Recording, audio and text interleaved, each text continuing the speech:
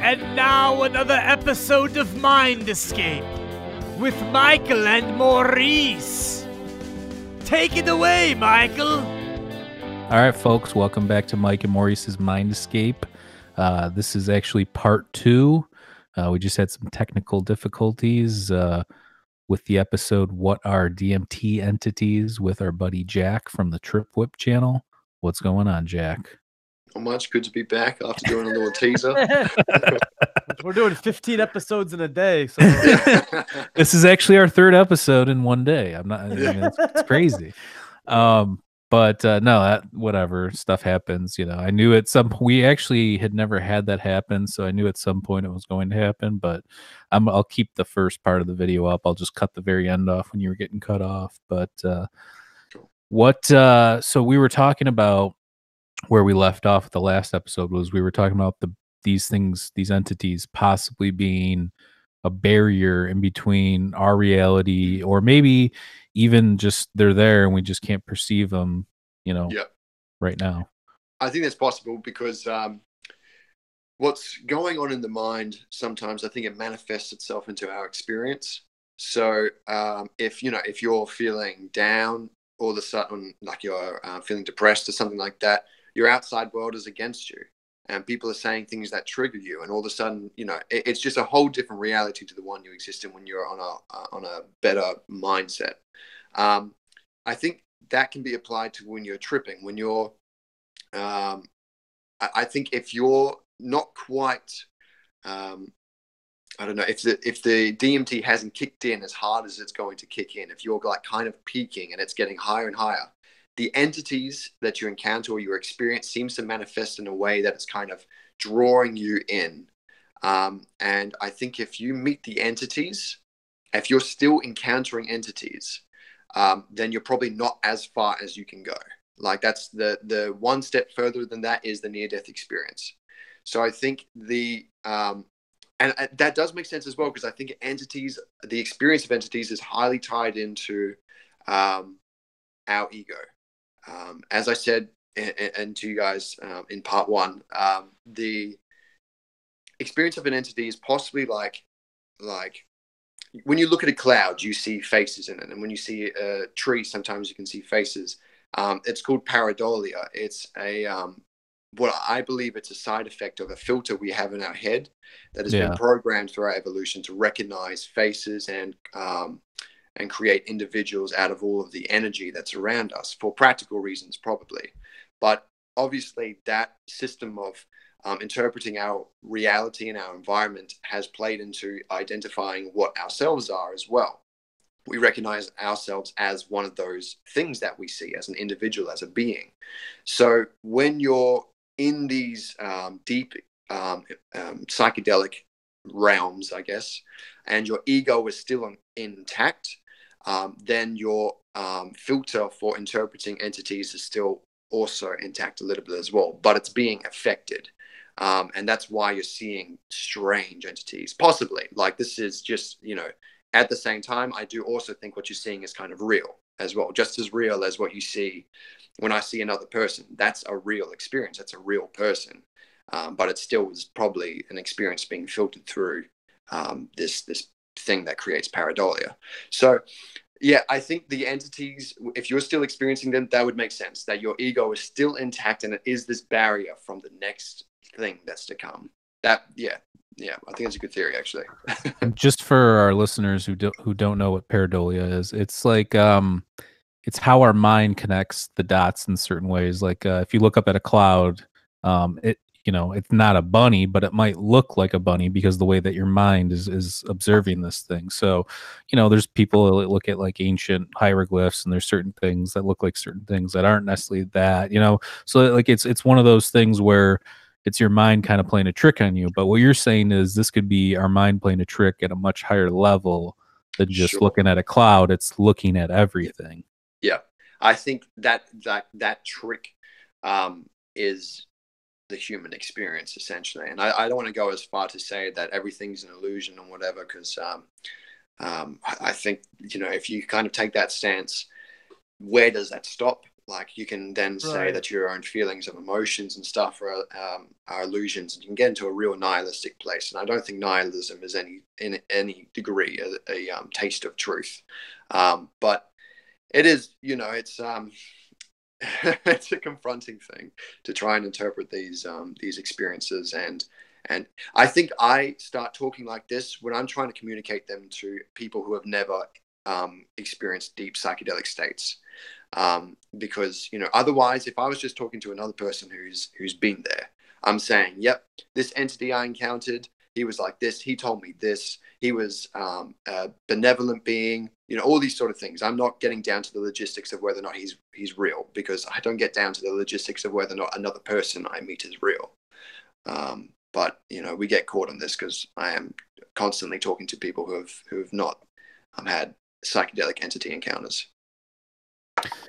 Yeah, I mean, it's like I said, it's one of those fascinating topics. I would consider it probably one of the you know greater mysteries of life currently at Yeah. this. Along with near-death experiences and Well, yeah, it's s- all connected, dreams and all that stuff. yeah, I mean, it's one of those things that, yeah, we have an idea physically what's going on, but I don't think most of the things that we're talking about are byproducts of something that is physical. Otherwise, we would have probably found it by now. Even some of the greatest minds, over time.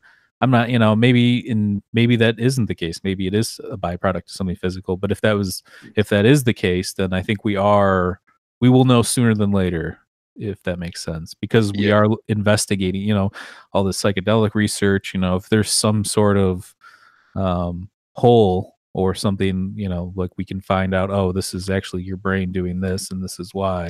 I think we'll know sooner than later, now that this psychedelic, revolution, Oh, if you yeah. will, is happening. All But the nuggets of truth will come squirting out, Yeah. you sick bastard. But yeah, so when you encounter did you ever have an experience where you encountered the same entity twice, or the same energy, or something along those lines? Yeah. The machine elves are the only ones. I think I'd seen them once when I'd taken LSD with a couple of my friends, and this is like back when I was just kind of in that recreational stage where didn't know what the fuck I was doing with my life. Take some LSD, just kind of chill out, have some fun, and this acid was just way stronger than any other acid I'd had before. And all of a sudden, my friends are trying to shut me up because I'm talking about these like beings who are controlling us, our human bodies as puppets, and all sorts of like random crazy shit. And then after that night, I just kind of forgot about the experience entirely. And I was like, okay, don't know what that was about. That was pretty intense acid. And I think probably a year went by until I think I mixed LSD and shrooms. And then I was having, the very first time I did it, I was getting in contact with the same experience. It wasn't an entity encounter at this point. It was just like, I'm seeing this thing and I don't know what it is, but it's like, have you guys seen The Adjustment Bureau? No, I haven't. No, I don't think I have. What Check is it that? out, though. It's like this movie where basically there are these guys who I can't really remember, but there's like this big story that's going on, and these guys just pause the story and they go through and they like change some things, like they'll move a person's arm, and then they'll Okay. walk out of the scene and click play. I kept getting like glimpses at like this place, and I was like, I don't know what this is. And then finally I did like 3 tabs of acid, and that's I started. Right, it was a very intense one. I started running through the streets naked, and Jesus. like, yeah, The corridor.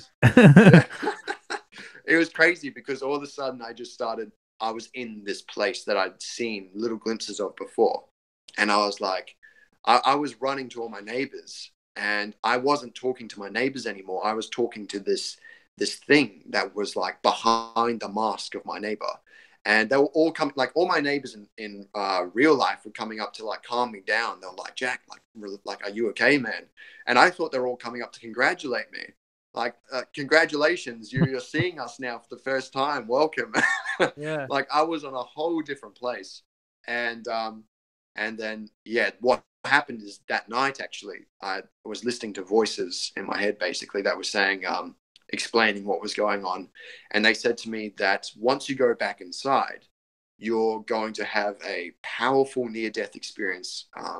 Or they just said you're going to go inside and you're going to have an ego death and turn into white light. And they're very specific on that, very specific. And I was like, okay, this sounds kind of scary. And they were like, it's okay, relax, you'll be fine. But it's going to be very intense. It'll be the most intense thing you've ever gone through before. And I was just a bit too scared and I didn't go back inside. And so what happened is a neighbor called an ambulance. They picked me up and I went to hospital, and that was the end. I never turned into white light or anything that night. But then 2 weeks later, I took DMT inside my room, and then I saw the voices that had been talking to me. I saw them embodied in a form, the machine elves. And then they took me to the white light, had that white light experience. And funnily enough, as the white light experience was finishing, I actually remember like coming to into my body, and I thought I was running through the streets naked again. Like I was looking around and I was naked, and I was like, oh fuck, like somehow during this DMT trip I've stripped down and done the same thing again. But then I realized that I was actually in a memory of the LSD trip. And as soon as I realized that, the whole environment crumbled and shifted, and all of a sudden I was in another memory, and it just kind of kept jumping memories until I was back into the sober reality. And it was fucked. Like each memory was just as real as the next, and just as real as right now. So that definitely challenged my notions of what right now is. But yeah, it was pretty cool. There was like some weird interface between time happening during the LSD and the DMT experience. Like it took me to a place that does not exist in linear time. It was like this outside area. Like if you imagine the time difference, the time reality difference between an audience and the movie they're watching, like the movie has a linear time, but the audience can click pause, they can click rewind. Yep. And yeah, it was like I was entering the audience's reality and then back into the movie reality, which is right now. Time's a funny thing for sure. Time. I mean, because look, I mean, have you ever had an experience? I'm trying to think. There's been a couple times. One time I was driving, it was icy and cold, and I was going like 80 on the highway, and there was a deer slowly walking out onto the highway, and you're supposed to hit him, supposedly, drive right through him. I made the quick decision to make a little ooh ooh and went right around it, and it worked out. But time like slowed down to the point where I had the vision and the acumen to pull off that maneuver when normally when I think about it, I'm like, how would I have done that? I think I don't know. I think time, we know too that gravity changes time. So like they do this experiment called the atomic clock where they'll drop two clocks at two different altitudes. And when the one falls, basically the more gravity, the slower time is. So we're actually, our gravity's pretty heavy on this planet. I don't know how compared to other planets, but I know you're lighter on the moon and stuff too, so time probably moves a little bit quicker on the moon.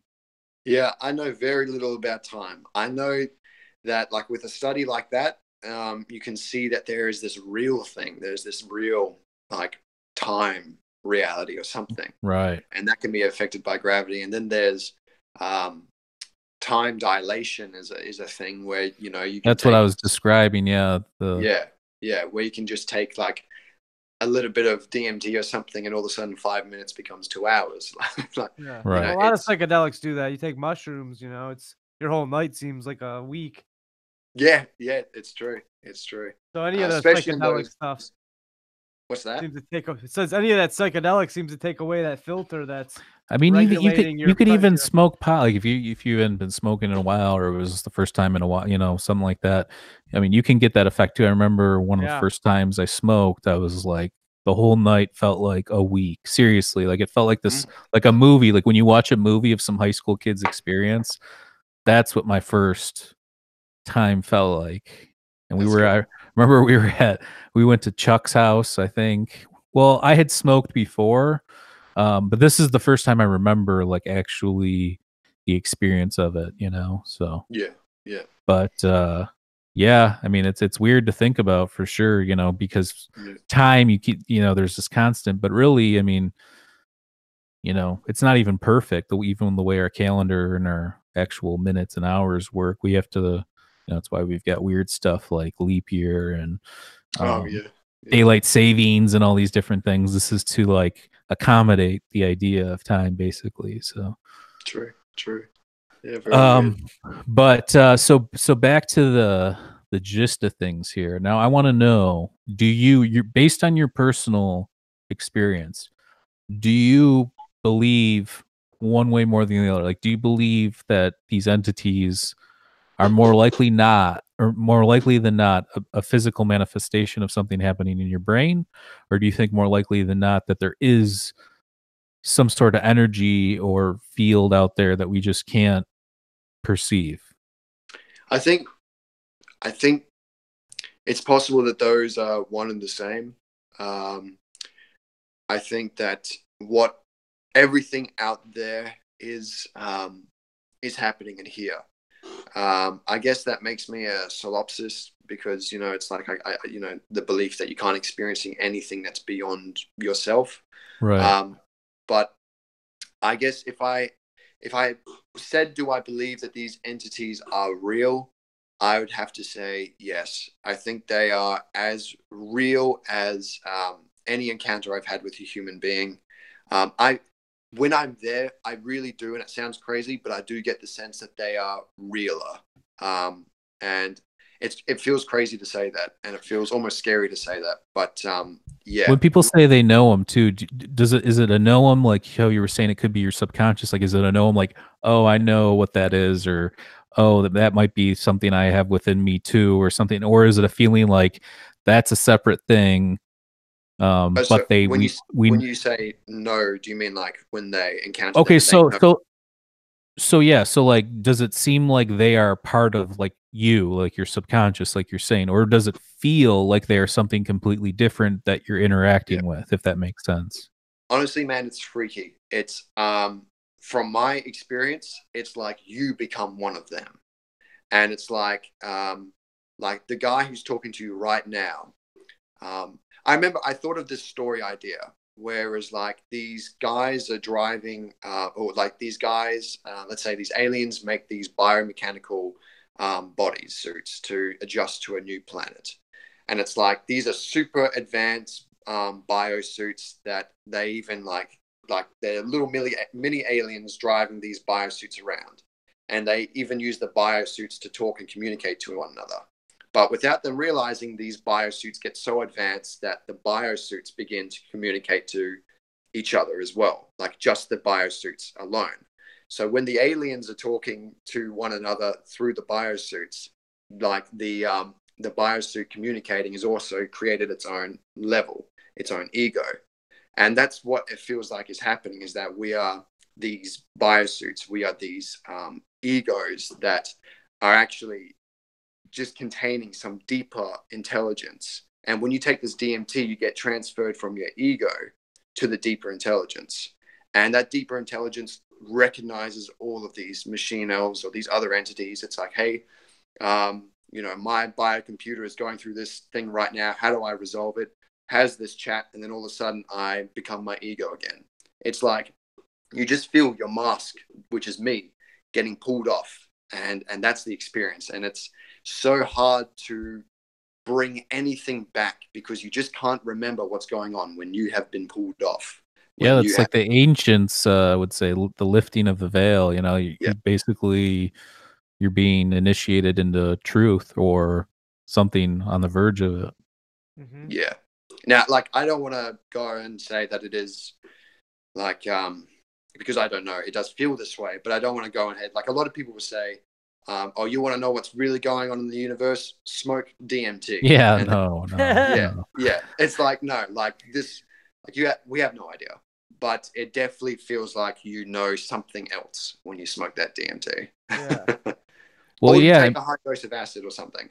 So, and we've talked about this too before. Didn't you also say sometime, one of your experiences that you had a feeling or you saw something about like a brain in a vat or 3 brains in the vat or something along those lines? Yeah, that was actually on weed. That was on weed. Yeah, Good stuff, man. What's Yeah. going on over there?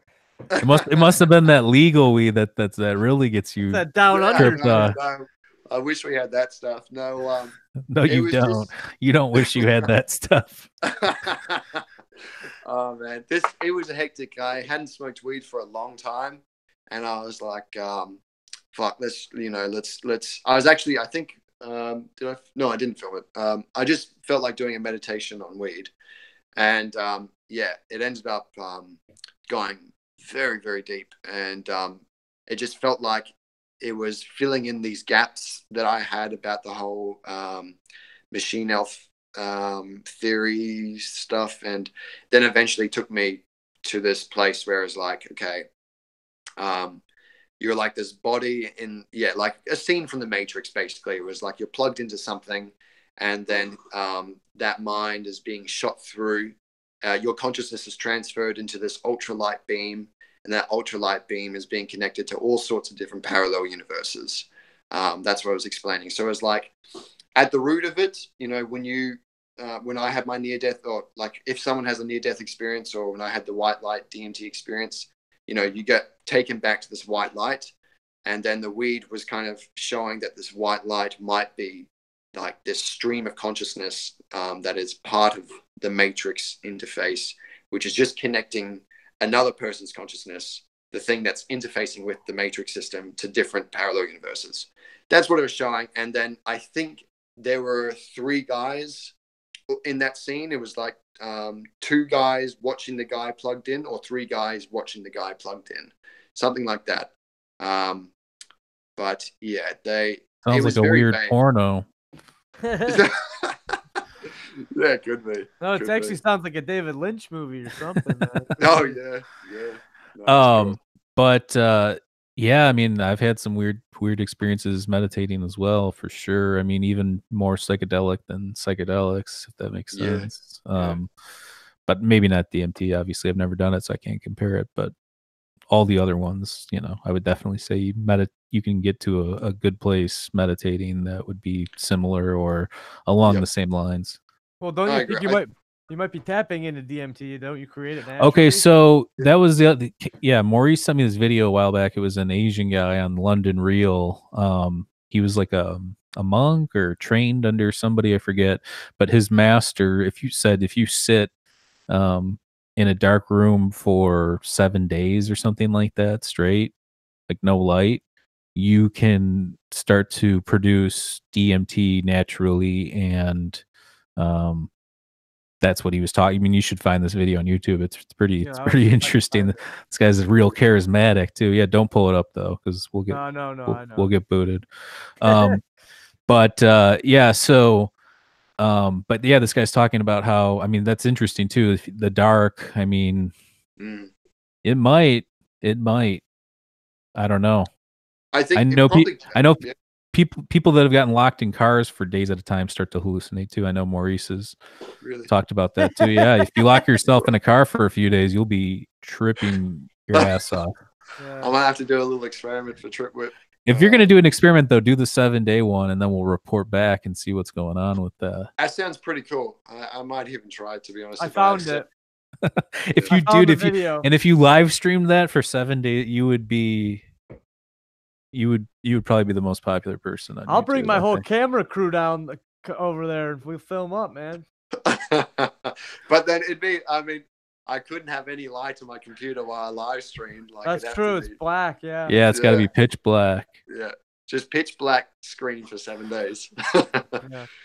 Yeah, I mean, they could do it. I mean, they could do, if somebody would subject themselves to that, they could probably do some real experiments on that kind of stuff. But I tell you what, man, I wouldn't mind trying it. It'd be pretty interesting if I had my food and all that ready, and if I could last. Yeah. I'd like to know what would happen. It'd be very interesting. Well, you can last just like being blind for 7 days. Well, yeah, true. Here's the other thing too. Have you ever, like, sometimes I'll lay down and I'll try and go to bed. Sometimes sometimes I have bad insomnia and I can't go to bed. So sometimes I'll just lay there in the dark. And once you've been laying like in the complete, dark for a couple hours, just, you start to, like, yeah, I could see that happening after 7 days where I don't see things, but I could see where it would lead to that, if that makes sense. Yeah, definitely. Like, especially if I wasn't moving around, like when you're lying down in bed and you don't move. Yeah. That shit's surreal. So if I was like laying in the darkness for 7 days and just every now and then kind of like moving around, that'd be pretty freaky, I reckon. That'd be pretty freaky. But well, this video I found what I was talking about, it says actually you got to do it for 3 weeks. So Oh my 3 god. weeks. That upped it. Damn, I don't know if I could do 3 weeks. I'll send you the link though. You can check it out and see. That is crazy. 3 weeks. Oh my gosh. Hey, man, I mean, Ray Charles, man. That's all you got. But I guess these monks, I mean, they do crazy stuff like that. They go on like, they'll fast for a couple weeks, weird stuff like that, or but 3 weeks in complete that's more dangerous than just being in darkness, I would think. Yeah, but is it? I mean, psychologically, I would want to know what the effects could be if that was the case, Mm-hmm. Yeah, I'd want to know, because like I'm at the moment trying to kind of not distance myself from psychedelics, but kind of like try and do more stuff sober, hallucinating, like meditation more, and that sort of thing without the aid of psychedelics. But then the thing with that is you would integrate it more into your sober life. So if I did like 3 weeks in darkness and was tripping nuts, and then all of a sudden I turned the lights on, like I'd want to know that the tripping would kind of stop, and I wouldn't know. Yeah, so. It'd stop. You'd probably die from that burst of light. Yeah. True. No, I mean, just think about what we're talking about though. Like, yeah, we are talking about substances, but then right now we just diverted to potentially natural, sources of this. And if you think about it, something is like sitting in darkness for a few weeks or whatever, that could be replicate the same effects of a drug, or so it's weird to think about. So yeah, meditation, if you don't want to do anything, I don't blame you. These are intense, powerful tools, and some people are just not meant to do it, and also they do have some negative effects for certain people that are prone to schizophrenia and some different mental disorders. So it's not, it's definitely not something that you just play around with, that's for sure. No, it's to get to these places. I think it's just the techniques you want to use are the things that distance yourself from your like sensory experiences. Like I work at a sensory deprivation tank place, and that's, like nice. People going, it's a cool place. And the guys who go there, like we have some people go there every day, and they are just operating on it like a different level. They go in and they have convulsions inside the tank when they start floating, and they'll come out and they'll just, I don't know, they'll like see, they'll talk experience. To you. What, you've had it? No, I was saying it's like a religious experience for them. Yeah, exactly. But they've integrated it, and that's the thing. It's like they're doing it every day, and you can see the way they process you when they look at you and they talk to you is just very different to the way we do it. And I think they take us maybe less seriously or something. But have you noticed a positive effect or? Oh yeah, like. A lot of them started maybe because they had anxiety or something like that, and that's why they they're recommended to go to the tank to calm down their minds from overthinking and whatever. And now that there's nothing for them to overthink about. They've got this thing every day that they have, which is like a reset for them. It's like, go to this place, and I know for an hour I'm just going to be disconnected from myself, or from this thing that makes me stress, and I have that every day. Like no matter what there is, this escape. I'm not locked into this serious feelings and these serious like anxieties and stuff. But I think you could probably get this. I don't know if it's DMT being released or if it's just your mind disconnecting from your yourself. One and the same thing again, maybe. But you got shamans and stuff who put themselves through intense pain and like start contorting their faces and things like that. And I think they do that because those are things you just never put yourself through when you're in control of yourself, when your ego is doing what it wants. And so when you force yourself to like contort your face and put yourself through pain, your mind just starts going to a different place. It's like, this isn't who we are. We are being, our body's stimulating something else. And then all of a sudden you're shifted into this, what people call a higher state, or this just different state of consciousness. It's interesting shit, man. And I there's a lot of experiments I want to do. Yeah. I mean, and that's the cool thing about our mind is you can almost never stop experimenting. I mean, and there are certain, just gaining more knowledge and reading books and doing that kind of stuff. Like there's so many things that I felt like when I started my own journey, like before we started this podcast and when I started, reading and doing research and different things, I thought to myself, basically, I've got the other end of it. I've got the experience like taking some of these substances and, always being interested in like metaphysical things and different stuff like that. But I had never really put in the time and the research. So I started doing that. And that kind of propelled me to be interested in certain topics. One of them being this, another near-death experiences and metaphysical stuff and all that kind of stuff. But I think it's these are subjects that you can never stop talking about because, and the interesting thing about that though is a lot of people don't talk about these things. There are more people talking about them now. We have the internet, social media, so there's videos and your channel, which you do a great job of getting some of this information out there. But it's not a lot of main. I mean, if you pulled probably 1,000 people in random parts of America, most of them probably don't know what DMT is, Yeah. It's thanks to Joe Rogan as well. Well, yeah, of course. Yeah. Massive spread of DMT. But but no, it's I don't know, it's like a psychedelic revolution going on at the moment. I feel like maybe it's because I'm like a part of the people taking psychedelics that it feels like a bit more for me than most people. But I think it is like with, technology evolving, with psychedelics evolving.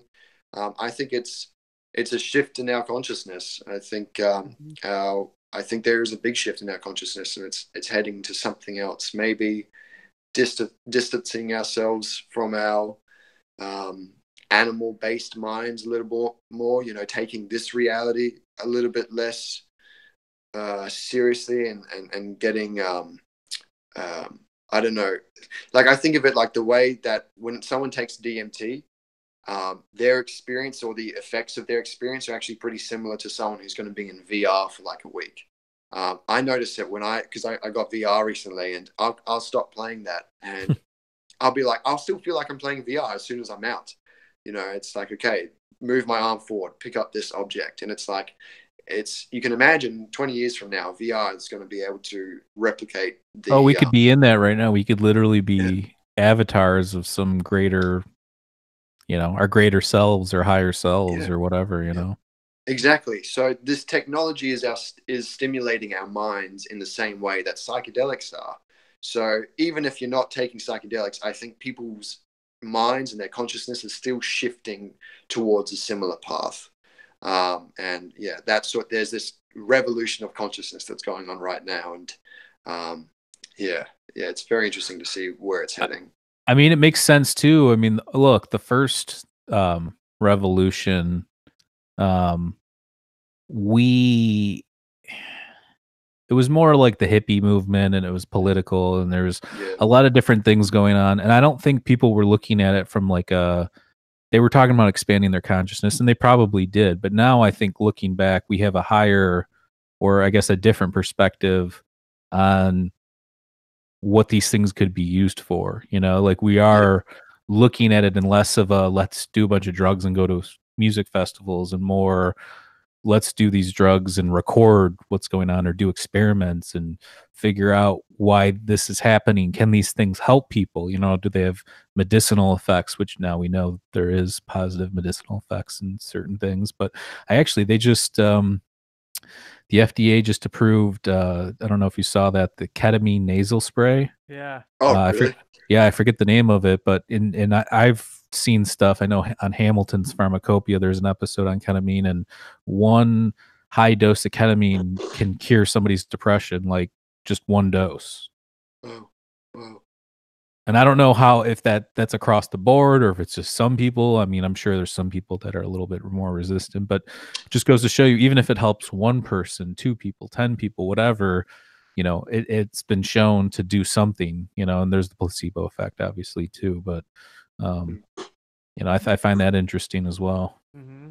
It makes you think about what these mental illnesses are, like depression, anxiety, because I'm guessing ketamine does it because it's a powerful disassociative, so it just allows you to disconnect from all of those thoughts entirely, and then from having had severe OCD, I can tell you, you're absolutely right about the dissociative thing. Sure. And I will also say that a lot of these, at least I guess from OCD, from my perspective, I can't tell what's going on in somebody else's brain. Maybe this will hit home with somebody, maybe it won't. But it seemed like and I still have it a little bit, but I use it for positive things like, constructive work things or stuff with the podcast, whatever. But when I look back, it's more of like an ego driven thing. Like the OCD itself is very ego driven. It's like, I got to preserve myself somehow, and you get in this like negative mind loop, and it just keeps going over and over and over again. It's almost like a record that you're watching it happen and you can't do anything about it. It's like 2 different parts of your brain, one working against the other one. It's very, very unusual. Very interesting, that actually. Yeah, that would make sense. So like kind of a way to remind you that you exist, sort of thing. Right. That's cool. Yeah. Yeah, I wouldn't be surprised. I used to have OCD as well. More like where you have to just do certain things for some reason, otherwise you just couldn't feel right. Yeah. It's weird how and why we do that. Oh yeah, mine was a severe. Organizing, cleaning, washing my hands, got to be organized. Always worried. I was worried, about stupid things like getting the flu or getting sick. If shake hands with somebody, like stuff like that. So yeah, that was a more intense. It's like one you'd see on TV where these people are just like nuts out of their mind. I was like that for a little bit, and conventional medicine didn't help me. I know it helps a lot of people, and I know like CBT therapy and all that stuff does wonders for a lot of people, but it just did not help me, and I was resistant to that. So I had to try other means, which is trying some things that I had tried earlier in my youth. And they definitely, I mean, Maurice can attest this, is I'm not even the same person. I lived with him when I was going through that too for a little bit, so he knows how bad it was. Yeah, I mean, I feel way better. It's just I'm a completely different person, but I think it was a combination of learning and knowledge and just getting back into the world of, okay, how can I fix this? Let's be a positive person, and less about, the taking the Xanax and just thinking that it's like some miracle pill. Like you have to do work. If you want to get over anything, whether it's physical or mental or whatever, you got to put in the work. If you are capable and in the right mind enough to do that, that's the key right there to make yourself feel better. It's not it's a Band-Aid over a bullet hole. Right. Yeah. And even they found, some of these SSRIs and different things, and we won't go into certain stuff, but they have a little bit, like there's this thing called the Hamilton scale. So like sleeping, getting a good night's sleep, eating healthy can move you like 6 points or something like that. And like taking a Xanax or a SSRI or whatever can only move you 1 point. So like things that you do in your daily life that you have maybe bad habits would push you in a far better direction than taking that pill, that you think is doing all the work. So yeah, I think obviously there's other medication. Like I'm not one of those people who are against prescription medication, but I think there probably I'm not either, unless it's I know you're not. I just mean like the uniformity of it. Like it's not all those things are going to work for everybody. Yeah, no, I'm agreeing with what you're saying. Don't worry. It's just, are you, bro? I'm getting the sense that you're not. No, there's a lot of guys in the psychedelic community who are like very anti-prescription and stuff like that. And I think, as long as you're able to recognize that it's possible to be in a different mindset and then do the work to get back there on your own without the drug. Like sometimes if somebody's locked into a bad headspace with depression or something like that, and that's all they've ever known, and then all of a sudden they take a Xanax or Valium or something like that, and then things are different. They're like, oh wow, you know, Things can be different, you know. For me, Yeah. it was like take the Xanax or whatever it was.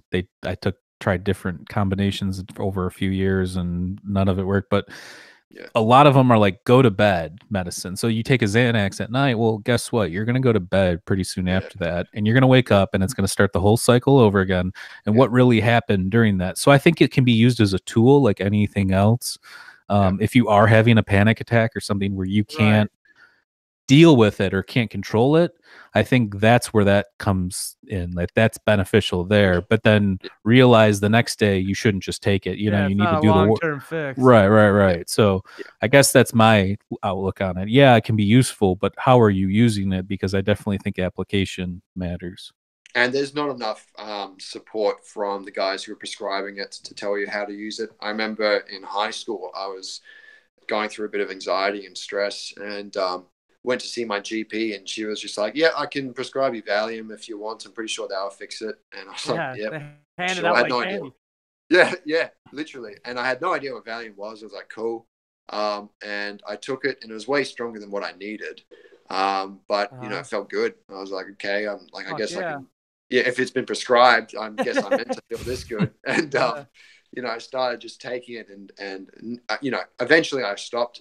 Nothing had changed. As soon as I stopped, it was back to being exactly the way I was before.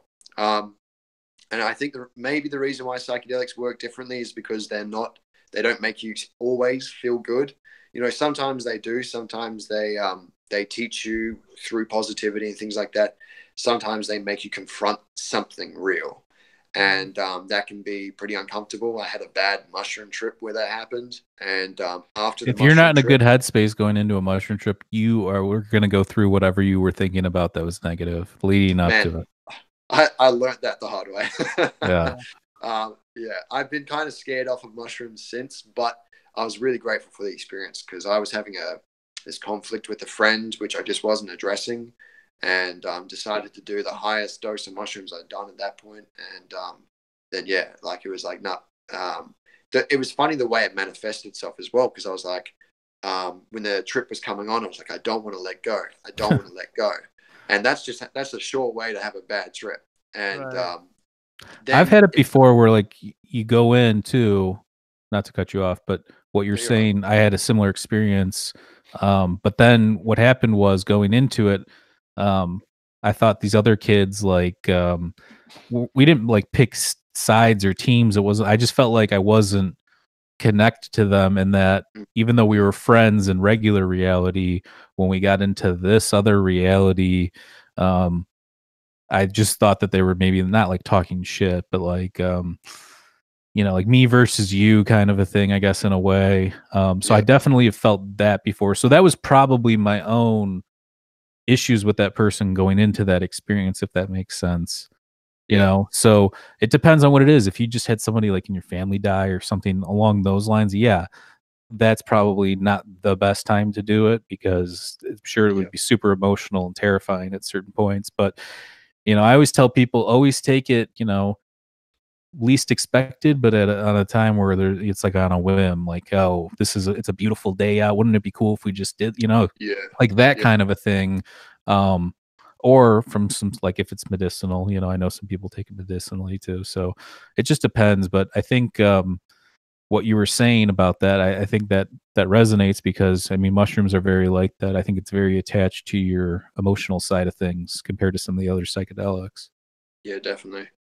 You know, everyone can use it differently. There's some crazy dudes I know who are like, one guy was going through a breakup and he was like, okay, I need to take mushrooms because there's something I have to work through. Yeah, I was like, he's like, I'm going to go 5 grams, I reckon. And just because he works at the tank place, he was like, and I'll go for a float. I was like, okay, you know, tell me how you do. And he came out the next day and he was like, yeah, there was a really, really intense trip. That's all he had to say, but he seemed okay. Like, did he still talk about the girl?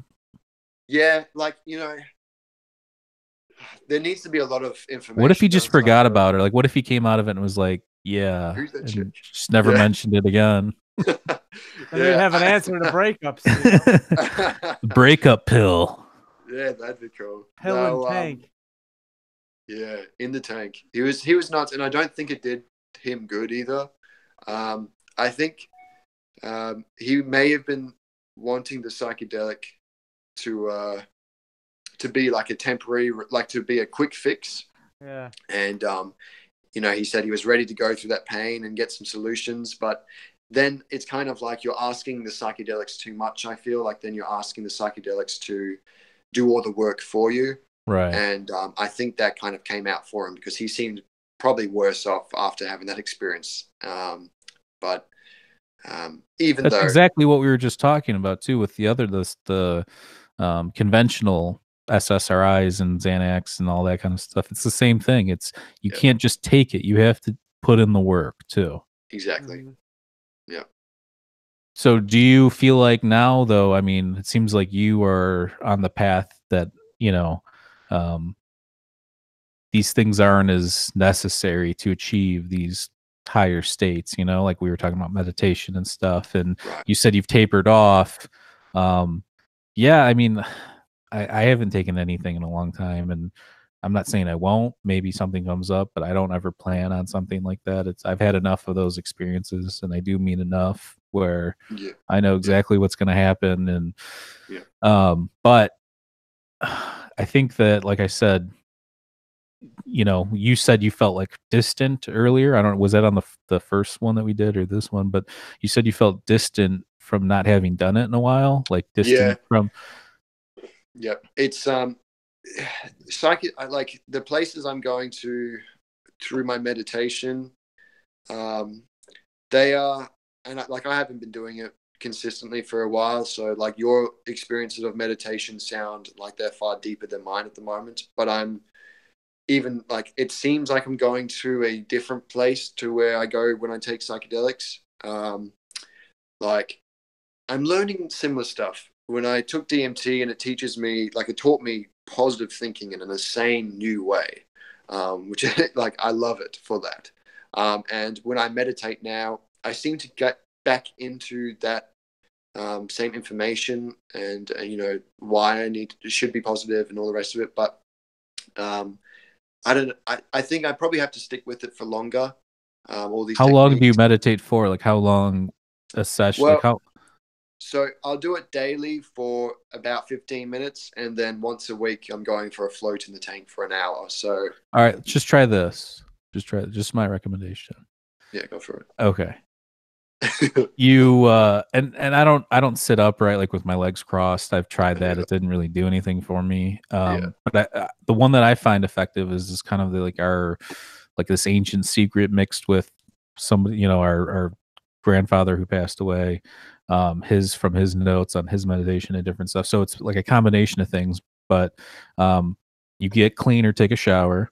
You're fasting in the morning. You haven't eaten or anything. You lay down. If you need to take a little hit off something, if you can get there on your own, get there on your own. And you either lay on like a couch or bed and just get in a relaxed state. I turn on these frequencies. I don't know if you ever go on like YouTube, this like different hertz, like 528 hertz, or there's different things you can go on channels where it'll show, binaural beats, I think they're called.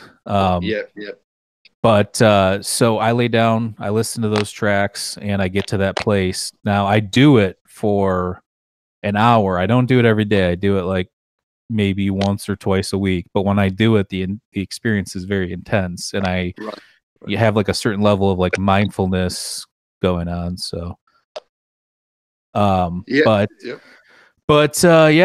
in terms of, that's how I get there now. When you're in it, what's your headspace like? Okay, so it's like stages, and they're pretty consistent. So initially when I start doing it, I'm just trying to clear my thoughts, relax myself, not try and think about anything, and just you can't not think about anything, because even thinking about nothing is still something, but you do your best. And I close my eyes to the point where my eyelids barely closed over my whole eyeball, but it is closed. So like you're focusing. That's what I use to focus. Like you're gonna close your eyes anyways. I use how how far to keep them closed and how much pressure to keep them closed as my focus. And after a while, you even forget that you're doing that. So you're almost like training yourself while you're experiencing this thing. So once I do that, I get into it, and then I see like these like spotlights move around a little bit, and then from there, I don't know, man. I see weird shit. I mean, I could see. I'm not saying I have done this or anything, but I guess I don't know how it works. But after seeing this movie, Third Eye Spies, I mean, I could see how one could do remote viewing. I think that is real, and I think it is possible if you trained your mind at such, Yeah, such... could you imagine if you put in 50,000 hours of pure meditation work? What could you accomplish with that? Right. So I mean, that's just my experience with that, though, and who knows? I could just be my mind, flooding with endogenous chemicals, simulating what happens when you go to, maybe my body thinks I'm going to dream soon or something. I don't know. I have no idea what's going on. So, but to me, I've had enough weird synchronicity things in those experiences where I don't think that it is just a manifestation of my mind. And if it was, it would be more obvious. It wouldn't be these subtle little breadcrumbs. Do you reckon, like, when we meet entities or something like that or seeing the reoccurring things, that it's like maybe your mind is getting tuned in, like you're changing your mental chemistry, something like that, so you're tuning into something else in the universe, like if you're an antenna or something? Possibly. We've talked about that on here before too, that consciousness could be everywhere, and our body's like a receiver or an antenna for it, and you tune into a certain frequency and boom, you're there. And maybe there's other things on other frequencies, so we know that we are just energy particles that are vibrating at a certain rate that are it's weird to think about, but we're all made up of these subatomic particles that are moving in a very specific way. So but yeah, I do think that these other things are external things, at least to me. I know I saw my deceased sister all grown up, and she was a baby when she passed away. So the fact that I saw her all grown up in deep meditation, I mean, this was probably like 45 minutes in. I thought this person was maybe like a Greek goddess initially. That's the appearance. But then I thought about it later, and I saw a picture of my deceased sister, and it reminded me like, oh, that's who that was. And it wasn't like, oh, putting two things together. It was just like this epiphany that happened, kind of. So it was weird. It was a very weird thing. And I'm not like that. I'm not like, oh, I don't talk like that. I mean, you're rooted in science. Yeah. I think things like that, and I think those things could be possibilities, but I'm not like one of these woo-woo people that just thinks everything's possible, So I do have somewhat of a governor on that. But yeah, I mean, I don't know, man. What's your experience? Have you ever had something similar to a DMT experience in meditation, where you maybe had an experience with an entity? Yeah. During a float once, I remember feeling like I was getting in touch with the same entities. Hard to remember, though. For me, it's harder to remember the experiences during meditation when they get deep than when I'm on nothing, than when I'm on something for some reason. But yeah, I try. We have this other thing as well at my at the center I work at called an Ajna light. The Ajna light? Yeah. Those are actually pretty expensive, aren't they? Possibly. I don't know how much they paid for it, but it is freaking dope, man. Like, it is. Yeah, they're LED lights that have a certain pattern, right? And it supposedly induces a psychedelic trip. Is that what? We got to get John to make these things. Dude, it's legit wicked. I had this guy come in at the center, and I think he just had a float, and he was like this.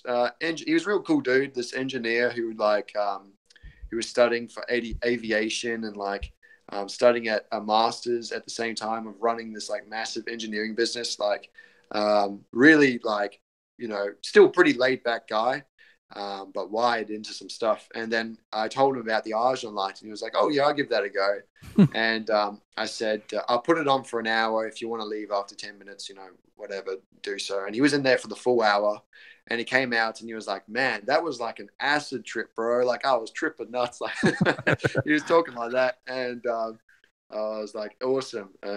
Some people, though, don't get that much out of it. But I found that, you know, if someone's resistant to the idea of going for a float or meditation, they can still get stuff out of the Argent light, even if they're not getting like transferring the consciousness. They can still see like visuals and shit. Right. So yeah, give it a go. That's cool. I thought you were actually going to say that they didn't see anything at all, because I was going to say that kind of makes sense. Like if you think about people, like somebody doesn't believe in being hypnotized, you know, if they go to a hypnotist, they'll probably be more resistant, or it might not be as effective as if somebody was more open to it, you know. Like suggestion's a powerful thing, man. I'll tell you, you suggest something and it gets in somebody's brain, you know, that manifests into reality real quick. So but yeah, that's cool. I want to definitely try one of those things out. Obviously you're not taking, if that can induce stuff that's already within you, or, you know, endogenous chemicals or whatever, you know, obviously that's far more effective than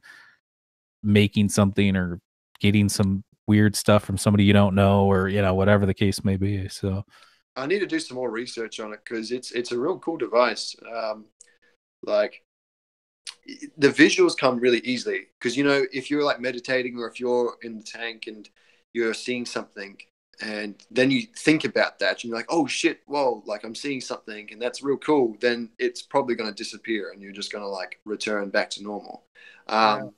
Whereas like I remember doing the Argent light for the first time and seeing shit, but it wasn't like imagination. It was more like just like closed-eyed visuals, like just things. No matter how much I was thinking, I just kept seeing them.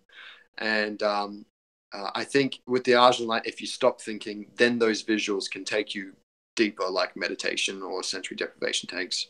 But have you guys had a float before? No, my birthday is coming up. I think I'm gonna do it. I'm looking at some places right here. The tanks aren't cheap. Those things are like 30 grand. Yeah. Why don't you buy one, bro? Why are you being such a pussy? Put it right in my office, man. Do you say you've done one, Michael? I'll move back to Michigan if I don't think no, Mike hasn't either. I don't think. I've never done it. No. I would be definitely open to it. I mean, I used to sit, you know, during the summertime in the pool and just close my eyes and just float on the top of the you know, water. Same thing, where you're almost like droning out everything, and just, I mean, obviously there's people, but you block that out when you're, you know, there. Try, you know, but yeah, I think being alone in darkness, experiencing that's a trip. That's for sure. You know, I would definitely try.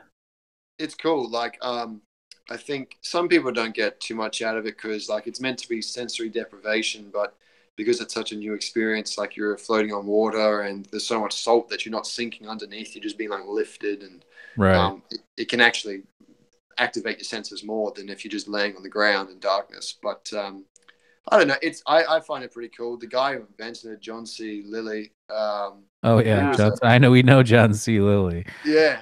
Dolphin Master. Yeah, we used to be well, there's this band Fish. You know, I don't know if you've heard of them. They're like a jam band. And the lead singer guitarist Trey started a side project called Oysterhead, and one of their songs was called Oz Is Ever Floating, and it's literally about floating in the deprivation tanks, taking ketamine and, you know, all that. So yeah, I mean, I know John Lilly used to shoot ketamine up at like high levels, and would what was that thing you mentioned earlier? There's a something bureau, and he thought there was some sort of bureau as well, adjustment bureau. Yeah, he said something, I don't know if it was that, but it was something along those lines, where if you do enough of it, there's like these aliens that like adjust, like basically what you were saying before. So that's kind of weird. And I am remembering something now. You said, okay, so something you said earlier about these entities.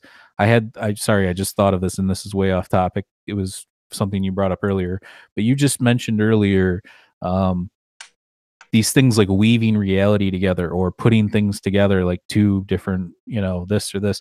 One of our buddies we had on, Ryan, we did an episode. He had a near-death experience, but it wasn't a traditional one where he was unconscious and saw this stuff. It was more that he almost died, and then the good things that came out of it, and the experience that he had. But you know, he's had experiences as well. But he said one of his nurses gave him a book, and it was about something like how these elves or something like weave reality together. It was just, I forget exactly what he said, but it was just weird that like you mentioned that, and that's kind of what he mentioned too. So there's weird stuff going on. Like I said, I hear different. That's why I like listening to people's trip reports, because even though I don't really trip anymore, it's nice to kind of connect the dots doing research on things that I already kind of know about, you know. But it's crazy, yeah, man. Like some people know what, like, they have consistent trips. One of the, like, there were a lot of people on commenting on my video, the Machine Elf one, people saying adjustment bureau. They'd be like adjustment bureau, adjustment bureau. Like, it's coming up a lot. And I think a lot of these guys are like, that's where I got it from. And, you know, realized immediately, like, yep, that's exactly the experience. And there's consistent places to go to. Like, there's consistent hell realms, consistent heavenly realms, and then there's like these similar entities like jesters. Like, jesters comes up all the time, right?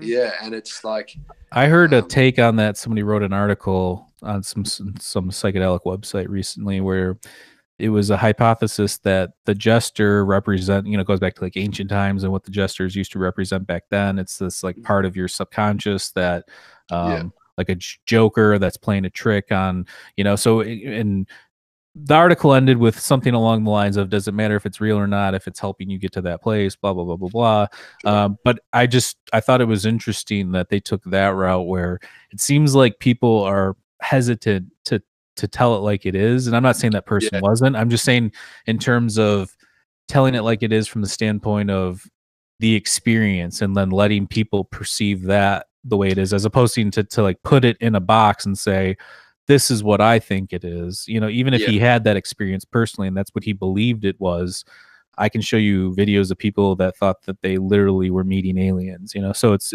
different things. Well, it's like, I never want to take a firm stance, and like, maybe I should do that more. But you know, the jesters, I've heard people talk about it being an archetype, you know, of our subconscious. And I think I haven't experienced a jester before, but from the sound of things, it's a very different experience to meeting like these machine elves of the Adjustment Bureau, where the elves seem to have more of like, they conflict with your notions of reality more than like meeting the jester. The jester's just kind of like, oh, there's this part of my mind, or there's this thing I'm meeting that's fucking with me. Whereas these elves are like, oh yeah, this reality that you just came from, we're actually just doing this with it, where there's tons more that we're connecting them to, and you know, we're fucking, like, it just head fucks you in a strange way. And I had a friend of mine who'd taken ayahuasca, who said that they'd met similar entities. And, you know, language is limited. It's hard to know, like, if I share an experience with somebody, maybe they interpret it differently to how I mean. But at least what he explained sounded very similar. He said that he'd taken ayahuasca and then became one of these entities, and they were standing around in this room or something like that, and they were looking at all these different realities. And then the entity that he was decided, he picked one of the realities, and he was like, yep, I want to enter this one. And then he entered it, and as soon as he did, he just woke up back into being himself again. That's crazy. Yeah, it's just the trippiest shit, man. Like, it's like, this stuff is the biggest head fuck. It's insane. Yeah, I mean, I like where it's headed, though. I like what you're doing with the float tank stuff, and I like the Ajo light, all that stuff. That's all. I mean, because look, there's going to be an evolution of this stuff. Just like, you know, like, obviously it's new to most people. Most people don't even know what DMT is to begin with. But then there's already people that have been so aware of it. Then it's like, okay, what's the next step, or what's the next level? Like, and maybe there's not. Maybe there will never be. You know, I think about that sometimes too. Like, as much as we're learning, it seems like I have more questions now than I had before I started this journey of, you know, truth and knowledge and different stuff. So, I don't know. I guess no, same, man. It's a hydra. You cut one head off and then two grow in place. It's constantly going. But you know, I think what I learn is very helpful, and I think about where I was at before I ever tripped, and like, I am so grateful for coming into contact with psychedelics. It can get pretty chaotic, especially when you're doing it a lot, and I know when I did psychedelics, I didn't have like much in my life that I was really invested in. So psychedelics became the first thing that was like, wow, like this is awesome. And I just became all for it. So the more I could trip, the better. And, you know, that's not how I'd use psychedelics now. That's not how I'd recommend people to use psychedelics. But at the time, because it was definitely chaotic, but I came out of it, and the stuff I've learned and applied, I don't know, it just, it's so helpful, man. It doesn't matter if there's more questions to ask. I'm excited to get the answers, because the answers I've got so far have been pretty wicked. Oh, I'm committed, bro. All right, I've already thrown my hat. I've already thrown my hat in the ring. Okay. Yeah. Even if there is no answer to the end of this journey, I'm still on it. I don't care. I told him, you know, here's the way my philosophy on life has been recently, which is, I want to believe in things, and I'm going to, and but I will do the research and look into things properly, and obviously deduct what I'm going to deduct. However, you know, believing in nothing, I don't see any value in that. Even if there is nothing, and I'm open to that idea too, that there is only this physical world and we are trapped in it. There is no life after death, and you know, if that is the case, I'm fine with that too. I already made my peace with that. However, I would rather live my life the other way, with some sort of like romantic ideas and hope. And, you know, I just feel like there's a better quality of life there, at least for me. And I know everybody's different. What are the romantic ideas you have? Oh, just like some of these fringe things, you know, like, is there a God? What could the God be? You know, it could be somebody that created us in a simulation. He could be pure white light energy. He could be, you know, it could be anything. I definitely don't think it's a bearded Zeus looking guy in the sky. That's what I don't believe. But I'm open to you know, other ideas, but just stuff like that. Like, is there a God? You know, like just the basic questions. What are we? What, you know, like the fact that we're here right now having this conversation, talking about this weird thing that's in our bodies that we can't explain, don't understand it, the effects that it has on us, like those types of things. Like, that's what drives me now, is that I feel like there are people that are meant to like look into these matters, and that's just what my role is in that. And I think right now you see this movement of a lot of people doing that. There's a lot of podcasts, there's a lot of people that want answers to things, and there's also, you know, a timeline that we were given going through school, which was an objective timeline about who was writing the books at the time. And I'm not saying like, look, history, let's just say 80% of it's correct based on what we know. That still leaves 20% of like some major shit timeline wise, you know, like how old truly was ancient Sumeria, how old truly did, you know, ancient Egypt, like how, you know, like the precursors to those civilizations, you know, stuff like that, like Göbekli Tepe is 12,000 years, like all that stuff, you know. So that's what drives me. But I think that you're on the right track. You're a lot younger. What are you, like 25? 22. 22. Shit, man, you're way younger than I thought you were. You're super mature for your age. And I think that, you know, using the psychedelics the way you have and looking into the subject matter that you have has probably brought you to this point where you have a better outlook on the world than most 35-year-olds. I know that like there's so many different truths that you can like adopt to face reality. And, you know, I was like a nihilist basically at one point, and it just didn't do much. Like, what life is like, civilization is like people battling with different concepts and notions of what reality is. And then whoever triumphs, that kind of becomes the new truth. Like, so often that's the case. And it's like, nihilism ain't going to triumph. I'll tell you that, because it's not practical. It needs to be practical for it to be, I don't know, to be a prevailing truth. Nihilism is just a self-destructive notion, I find, most of the time. Probably not normal. So, they don't like you talking about that. Here we go again. Me, Part 3. What I like to use psychedelics for is to try and share a more positive outlook. And because I think positive outlooks is a very practical one as well. And like, I just know it works for me. If it works, there must be an aspect of it that's true anyway. So that's kind of what I'm using psychedelics for anyhow.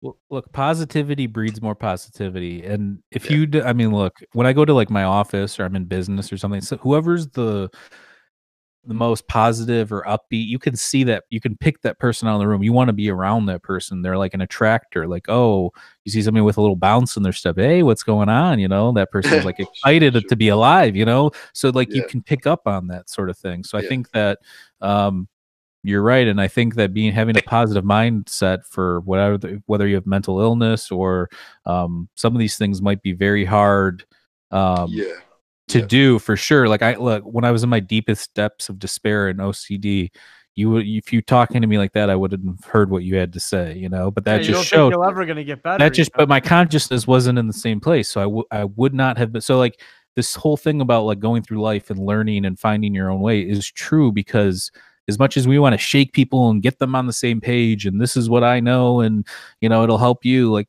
that person's going to have to find that out on their own. You know, that just, exactly. Parents do the best they can, most of them. Hopefully they're, you know, but at the end of the day, it's up to that person to, you know, write their own destiny, basically. Well, your parents instill their ideas into you, so you got to venture out at one point, you know.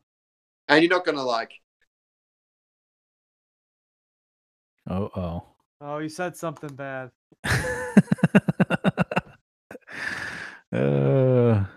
Shut him right off. All right. Well, that was a good run. Well, we'll call that a night, but we'll catch you guys next time on Mike and Maurice's Mind Escape, and we will definitely have Jack back on in the future. So yeah, peace. That was awesome. Cheers.